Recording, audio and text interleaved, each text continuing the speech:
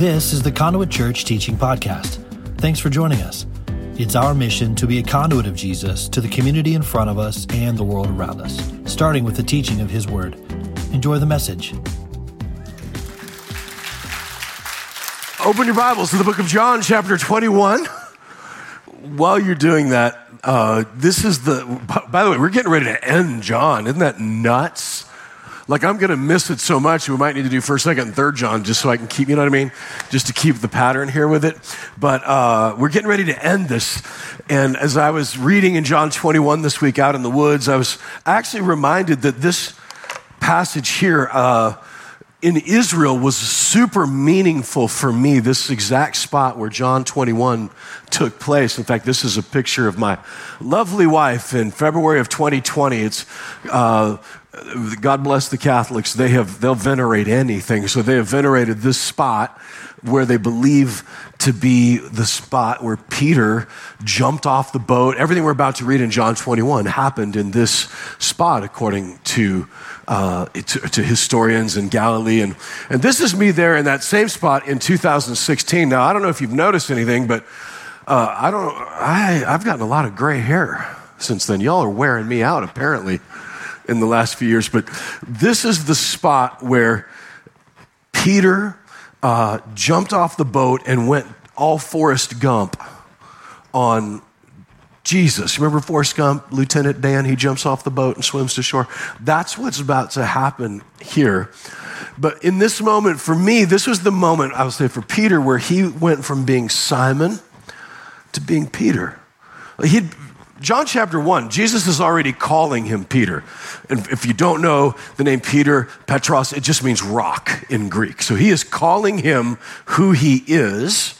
And you could tell usually throughout the book of John, especially when Peter is forgetting who he is, because he starts calling him Simon, right? Now, for me, this moment, and why this moment mattered for me, was I was sitting here on the shore of Galilee where Peter jumps from the boat, and I'm reading from this, and I'm realizing that this was kind of the moment where he literally leaves everything behind. He jumps from his fishing boat, swims to shore to Jesus, and from that moment on, we'll see next week how he steps into this identity. But for me, I don't know if you haven't been around that long maybe, but for the first few years of being a pastor at this church, I actually thought, and this isn't like an aw shucks routine, I genuinely thought that the real pastor was going to come along and then I could get back to my life again. Like, I did it, we said, yes, Sarah, I did the pastor thing, I can mark that, and then the real guy comes, and then I get to go back to my life. And so over the years, like, we'd have like legitimate pastors that would be a part of our church fellowship for, short periods, sometimes like Jason Cruz, he's now at Clearview Baptist, or Dr. Easley at Stonebridge. Like they would be in our church for one reason or another. And even currently, we've got pastors, maybe even in this room now, that whether you're retired or you're in between seasons. So in those days, I was thinking, okay, maybe that's the guy. Maybe that's the one that'll be the pastor. And then I get back to my life. And it was at this moment, sitting on the Sea of Galilee in 2016, when I realized that what was happening in Peter's life was what was happening in my life, was that there was no going back. The real guy wasn't coming. My mom was right that I was going to be a pastor someday, contrary to all evidence, I might add. Just like a good mama, this is my son, the pastor. I mean, even in the 90s when I was working with music, I'd be like, she'd say, this is my son, the pastor. I'm not a pastor. Like, I manage rock bands, for crying out loud. And then for just a short period of time, I got to work with, you know who the Sandy Patty is? You guys know Sandy?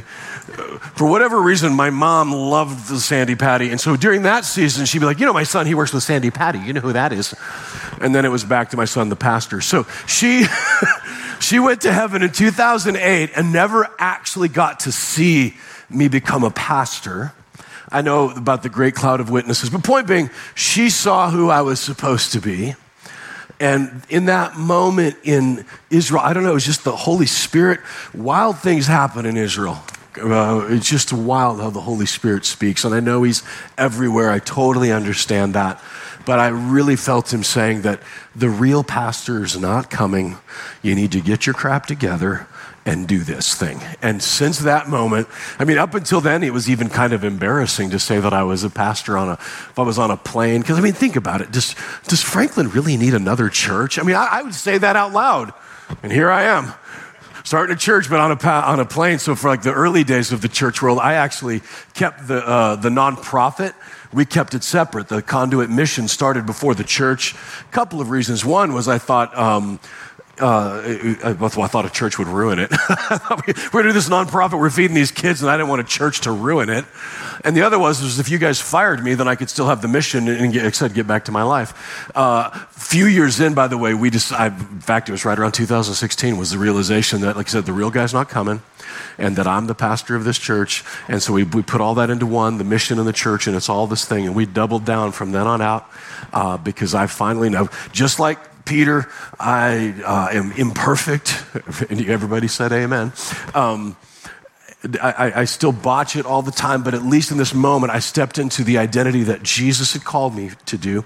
And what I want to show you is that this is what's happening in Peter's life. And I want to ask your own question tonight of, am I holding on to something from my past?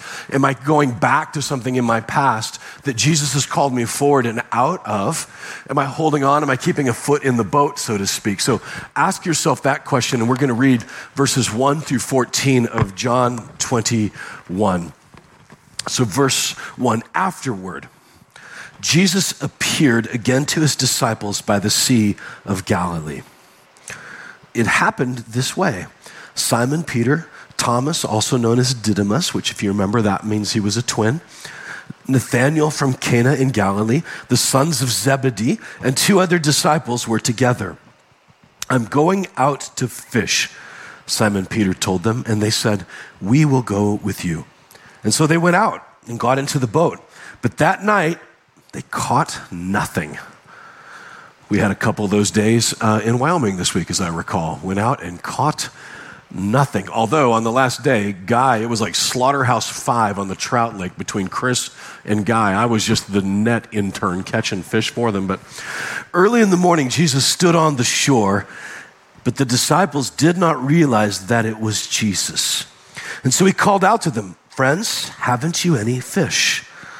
No, they answered. And he said, throw your net on the right side of the boat and you will find some. When they did, they were unable to haul the net in because of the large number of fish. And then the disciple whom Jesus loved said to Peter, it is the Lord.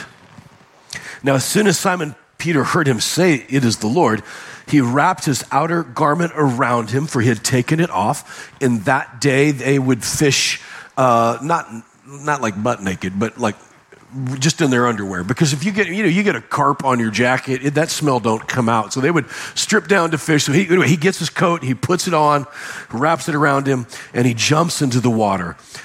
The other disciples followed in the boat, towing the net full of fish, for they were not far from shore, maybe 100 yards. And when they landed, they saw a fire of burning coals there with fish on it and some bread. And Jesus said to them, bring some of the fish you have just caught. And so Simon Peter climbed back into the boat, dragged the net ashore. It was full of large fish, 153. But even with so many, the net was not torn. And Jesus said to them, come, have breakfast. And none of the disciples dared ask him, who are you? They knew it was the Lord. Jesus came, took the bread and gave it to them, and did the same with the fish. This was now the third time Jesus appeared to his disciples after he was raised from the dead. That's God's word. Let's pray. Heavenly Father, we give you glory tonight. You are the one that gives us purpose and meaning, because you are the ultimate purpose and meaning in our universe and in our world globally and in our world internally. It is you, Jesus. I pray that your word will illuminate our path. I pray that you will speak to us each individually here tonight. We're so grateful to be in a city, in an area where there are so many amazing churches that are lifting your name high all over this area. I'm thinking specifically of Christ Chapel down the road with Pastor Jeremy, man, they are working hard to get into that building. Lord, I pray that you will give them strength to cross the finish line. You are doing great things in that church, and I know that you'll continue to. And for Charlie up the road the other way at Gateway, Lord, bless them. I know they had great services this morning. I pray that you'll give him rest for him and his family as they head into this week. In Jesus' name we pray. Amen. So, Peter on the boat figures out he's in the wrong place, not where God called him to be, and does exactly what he should have done, which is jump ship and swim to shore. And when I say that, what I want you to see in just these few moments and these few verses is that because Peter found himself in the wrong place, and I'm going to show you in a second why I believe he was not where he was supposed to be, that he found himself in the middle of what many people find themselves in, which is an empty pursuit. And the best thing that you can do when you're in the middle of an empty pursuit is abandon ship. Get out of town. And when you jump out, you swim to Jesus and sit with him, which is exactly what Peter and the disciples did. Now, how is it that I would say to you that that Peter was in the wrong place? Actually, John was in the wrong place too. And the main reason is this. It says, after this, Jesus appeared to his disciples again by the Sea of Galilee. Doesn't seem like that big of a deal, right? Except that in Matthew 28, verse 16, Jesus told them very specifically to meet me at the appointed place on the mountain. He said, meet me on a mountain, not at the sea. Now, the question, of course, is what mountain? And the answer, openly, is we just don't know. But for the purposes of entertainment and edification, can I give you a couple of guesses? First one is this mountain. This was taken last year in Israel in the Golan Heights. That is Mount Hermon. Now, Mount Hermon is very famous in the scriptures. Mount Hermon remember in Psalm, it talks about the dew of Hermon that waters Mount Zion. It's this beautiful place. But here's what's interesting about Mount Hermon. At the base of Mount Hermon is Caesarea Philippi. Caesarea Philippi is the place where Jesus made that famous statement, Dave, about the gates of hell will not prevail against me. He's saying that in front of a cave where the pagans would worship the god Pan. Peter Pan? Well, you can do your own research on that, but there is a 100% connection. The god Pan was a god that the pagans worshiped, and they would worship him by throwing an innocent child into this cave to sacrifice to the god Pan. And if the god Pan accepted their sacrifice, they would have good weather. And it was known in the pagan culture as the gates of hell. So when Jesus says that my ecclesia, right? This is my ecclesia. And by the way, he was taking a word from their language. Ecclesia in the Greek culture was their homeowners association. It was like their board of aldermen. Like they're the ones that would come out and make decisions for the city. And Jesus was saying, yeah, but my ecclesia is not that, right? He talked to Peter. He had just changed his name again to Peter. And on this rock I will build my church, and the gates of hell will not prevail against me.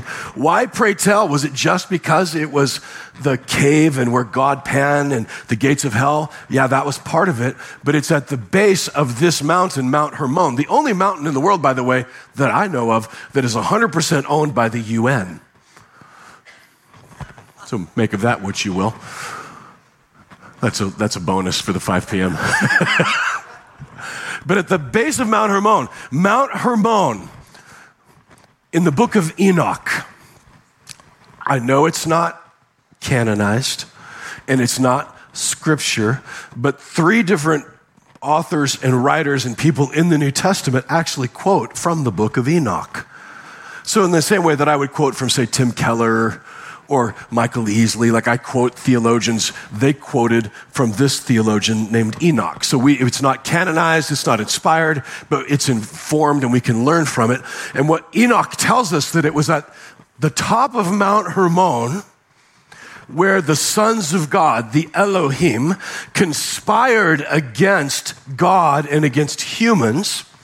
And Genesis 6, if you've read Genesis 6, when it says that the sons of God saw that the daughters of men were fine, and they came and they had relations and they had children, and that was the days of old, the great men, and the Nephilim were on the earth in those days. And it's right after Genesis 6, right where the flood happens, where Noah and the earth is destroyed by a flood. There is much speculation about that, but what I want you to know is that that was Mount Hermon. So when Jesus, after he says the gates of hell will not prevail, it says immediately that he and 3 of his disciples went to the top of a great mountain, right, where he was transfigured, and there's Moses and Elijah, and it was there where Enoch says that that's where the sons of God began the war and the assault on humans, that Jesus took his disciples on top of that mountain, and it was from there that it says he set his face like a flint towards Jerusalem,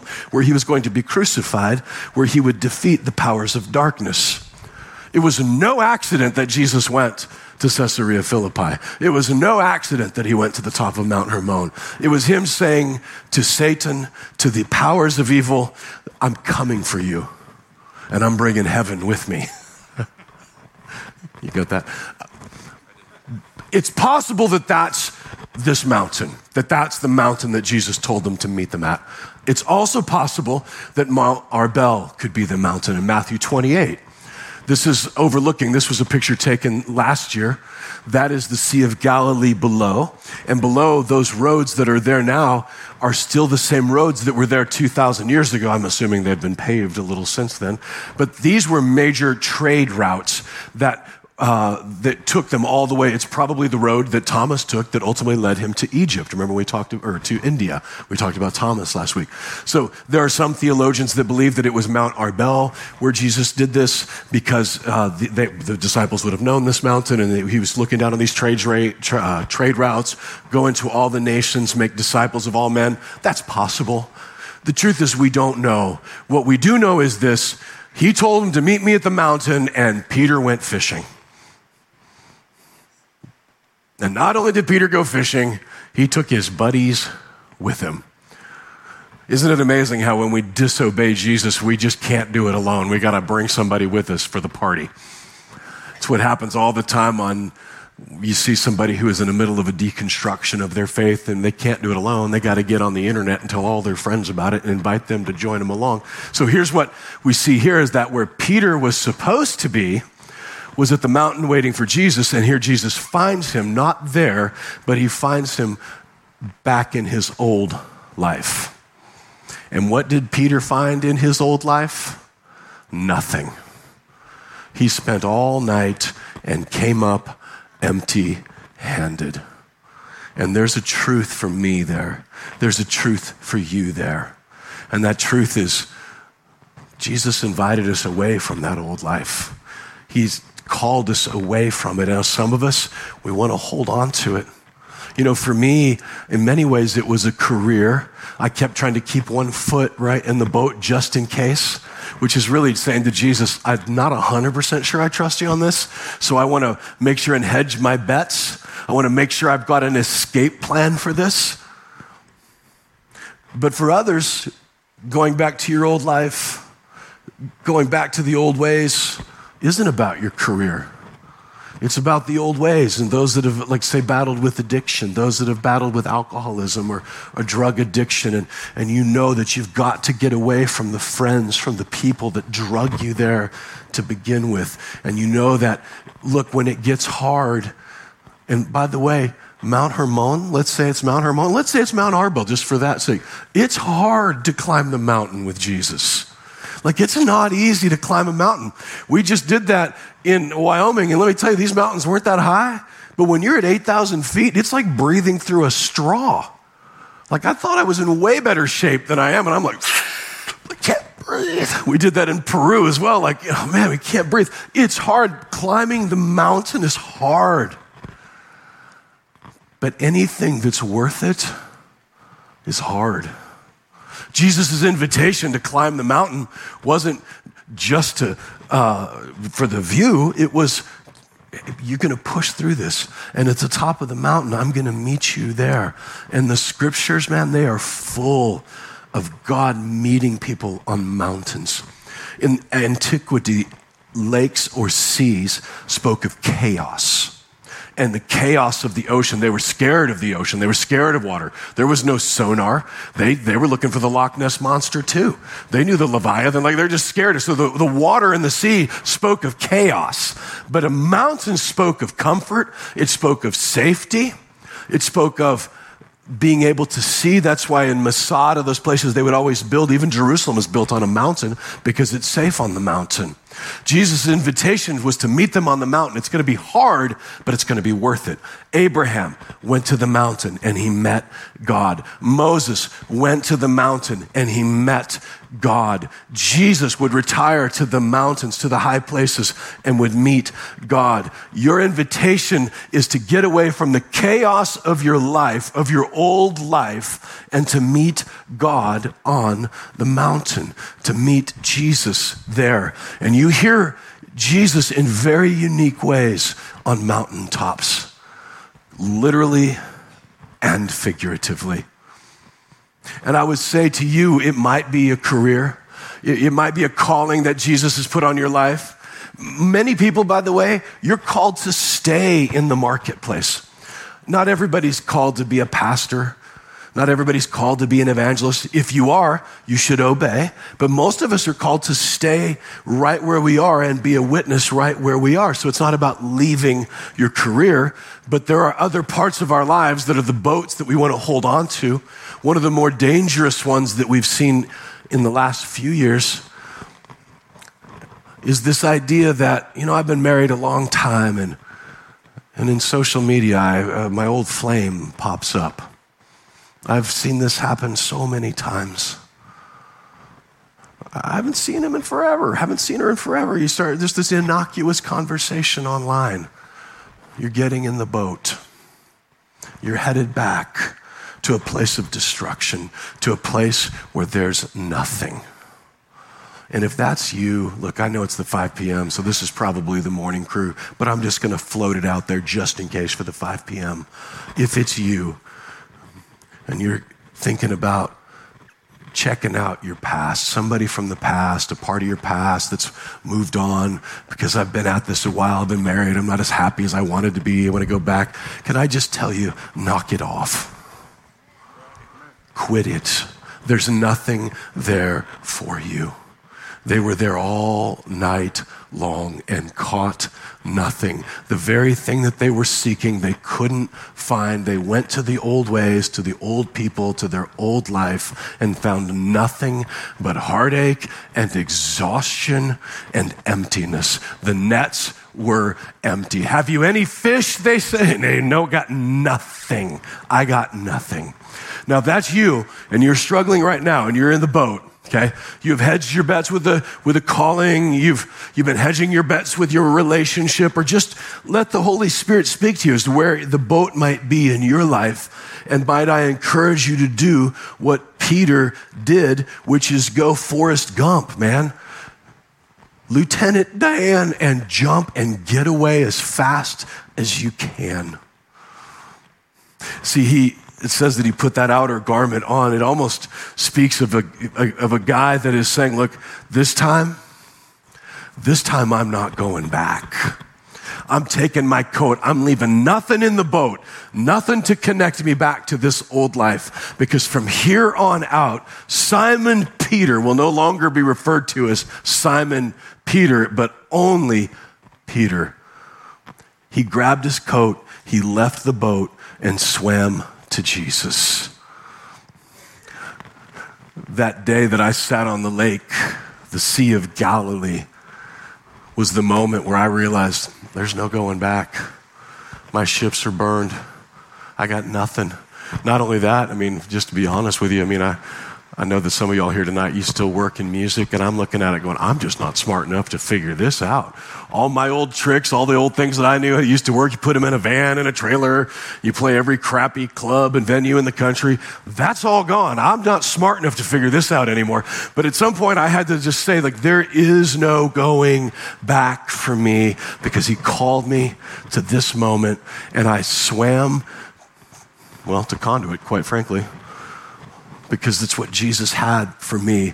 And I would encourage you tonight, if you've got a hook in something, if you've got if you're leaving a coat, so to speak, behind, just in case, for the relationship, for the life that you left behind for Jesus, don't leave any hooks behind. Just jump and swim to Jesus, because there's nothing there for you, not anymore. And once you've done that, the best possible thing you can do is to sit with Jesus. Look what he's done here. Look what he's got. Fish for breakfast. What did they just spend all night looking for? Fish. The very thing that they wanted, they needed, that they were working so hard for, it was with Jesus the whole time. He had it with him the whole time. The thing that they wanted the most was already with Jesus. I think, is that Cash I see back there? There he is. Cash, can I just tell you on Wednesday night that the outfit you were wearing is exactly the outfit I wore in 1988. Now, I'm going to tell you, you wore it a little better than I did. But I was like, man, I recognize that. This is Cash Pinson. Cash spoke 17? Cash preached on Wednesday night to our student ministry, and I might add, he mopped the floor with them. If you haven't had a chance, go onto Instagram and check out the clip from his sermon. He talked about the idea of what sin was and that you could walk with Jesus. It was a glorious thing. But this is Cash's sermon in a sentence, is that there's nothing there for you. Go to the God of the universe, the God that is all powerful, that wants to walk beside you, that has everything you need right there. Swim to him and just sit there and listen, and he will direct your path exactly where it is. And some of you maybe say, yeah, I've already been doing that. I'm waiting to hear from God right now. Just keep sitting there. Keep dining with him. It's what Revelation 3 says, right? Behold, I stand at the door and knock. It's a great altar call sermon. It just said he wasn't talking to non-believers. He was talking to Christians. So I'm there knocking at the door, and if you will invite me in to sup with me, to eat with me, to commune with me, that's the invitation that Jesus has for you and for I. Jump from that ship, swim to shore. Everything that you're seeking, everything that you need, he's already got waiting for you there anyway. And he cooked it anyway. You don't have to clean the fish, right? You don't have to hit it on the back of the head with a hammer. He had it all ready to go right there for him. Just like he does for you and just like he does for me. And we've shared this before, but it's worth repeating. The only thing man made in heaven are the scars on the body of Jesus. The fish that he was preparing on that day were prepared with hands with holes in them. The hands that proved his love for us, that proved that we can trust him, have holes in them, left them there as proof for you, as proof for me, that we can trust that he has our best interests in mind, that he loves you so very much, that he has what you're looking for. I pray that you tonight will find the courage to leave the old life behind. And if you have, and you still don't know where I'm going yet, stay with Jesus. He doesn't love you for what you can do for him. He loves you because of what he did for you. There's a moment where he's going to tell you, like the disciples. He told the disciples in Matthew 28, go and make disciples in all nations. He gave them the calling. He's got a calling for you, whether it's to stay in the workplace, whether it's for full-time vocational ministry, whether it's to open a ministry in your own, whatever it is. Like Sarah and the work that you do helping women and women's rights in America, like whatever it is, like just know that he has something for you. And if you don't know it yet, relax. Eat your breakfast with Jesus. And he's going to bring whatever clarity that you need in that moment. I can only speak for me in this situation, but what I know is this. If you'd have told me I was going to be a pastor 15 years ago, it was hilarious. Like, first time I floated it by Shannon. It was one of those, I don't know if husbands y'all do this ever, but I did one of those, you know what Jamie said? He said, you're a pastor, just to float it by. And she laughed and said, and I quote, you don't even like people. How can you be a pastor? I'm an introvert. What can I say? Like, I remember I'm looking at myself on paper going, yeah, she's right about that. Like, I'm an introvert. I'm not a pastor. I can't.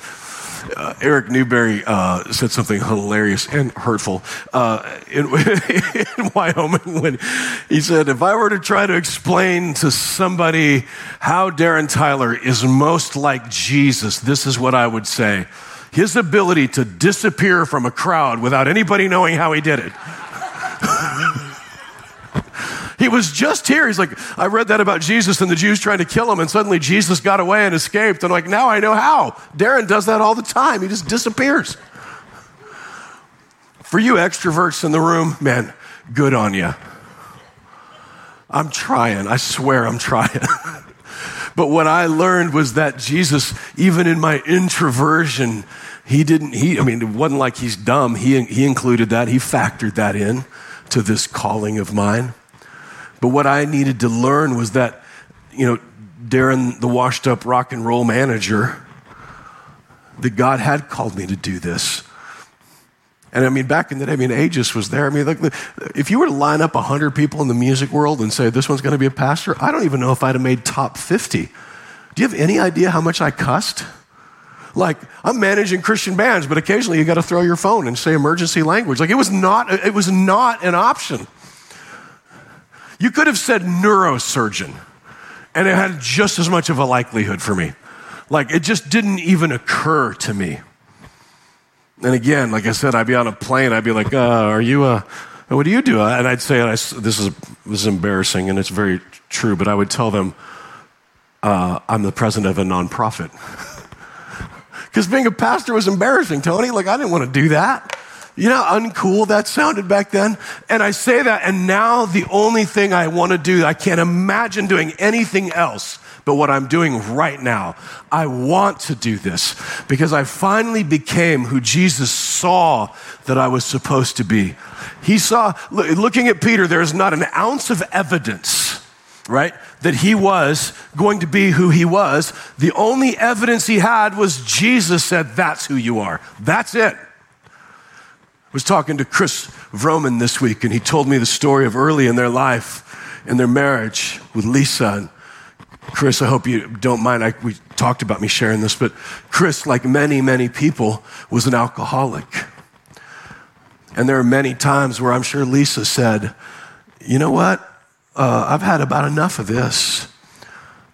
But she said that God showed her in glimpses at that time of who he was going to be. And that's what kept her holding on. She didn't see who he was. She saw who he was becoming. Jesus tonight, man, just like Peter, he loves you just the way you are. And he loves you way too much to let you stay that way. He doesn't call you who you are. He calls you who you are becoming. And I love it. It's such a gift because when he's in the boat, he's standing on the shore. I don't know if Jesus went up the mountain and was like, these knuckleheads, I got to climb all the way back down here. He probably didn't since he knows everything. But here's what we know he didn't do. He didn't stand on the shore going, you idiots, you had one job, meet me on the mountain, that's it. No, he calls them children. Have you got any fish? He doesn't bust their chops. He doesn't shame them. He's just saying, look, I know who you are. I know what you can be. I know what you're about to be. And we'll talk in the weeks to come that when Peter steps into it, you're going to see this in a moment, right, where we get there when he talks about, do you love me? And Peter says, yes, I do, and feed my sheep. And if you've been around the church for any length of time, you know that the language he's using there was, do you love me like the God kind of love? And Peter's saying, no, I love you like a brother kind of love. And Jesus keeps asking him, and Peter at one point is like, look, this is all I got. I love you like a brother. I want to love you like with the God kind of love, the Zoe love, but right now I just phileo, brother kind of love you. And maybe for the first time in his life, Peter was honest. And Jesus was like, yeah, I can work with that. This whole get your sword out, posturing, I'm going to be this. Jesus can't work with that, but you being honest with him and just saying, look, I'm just here. Whatever you want from me, I'm here. This is not the life that I thought I was going to get. This isn't the life I chose. I didn't choose to have my spouse leave me. I didn't choose to have my career go in the toilet. I didn't choose any of this. But all I know is I'm offering you this mess that I have called my life. I'm jumping out of the boat. I'm leaving it all behind. And I'm swimming to you, Jesus. And whatever you can make of this life, it's yours. And nobody in this room is too old. And nobody in this room is too young to say to Jesus, I'm here. This is all I've got. This is me. Can you work with this? And his answer is yes.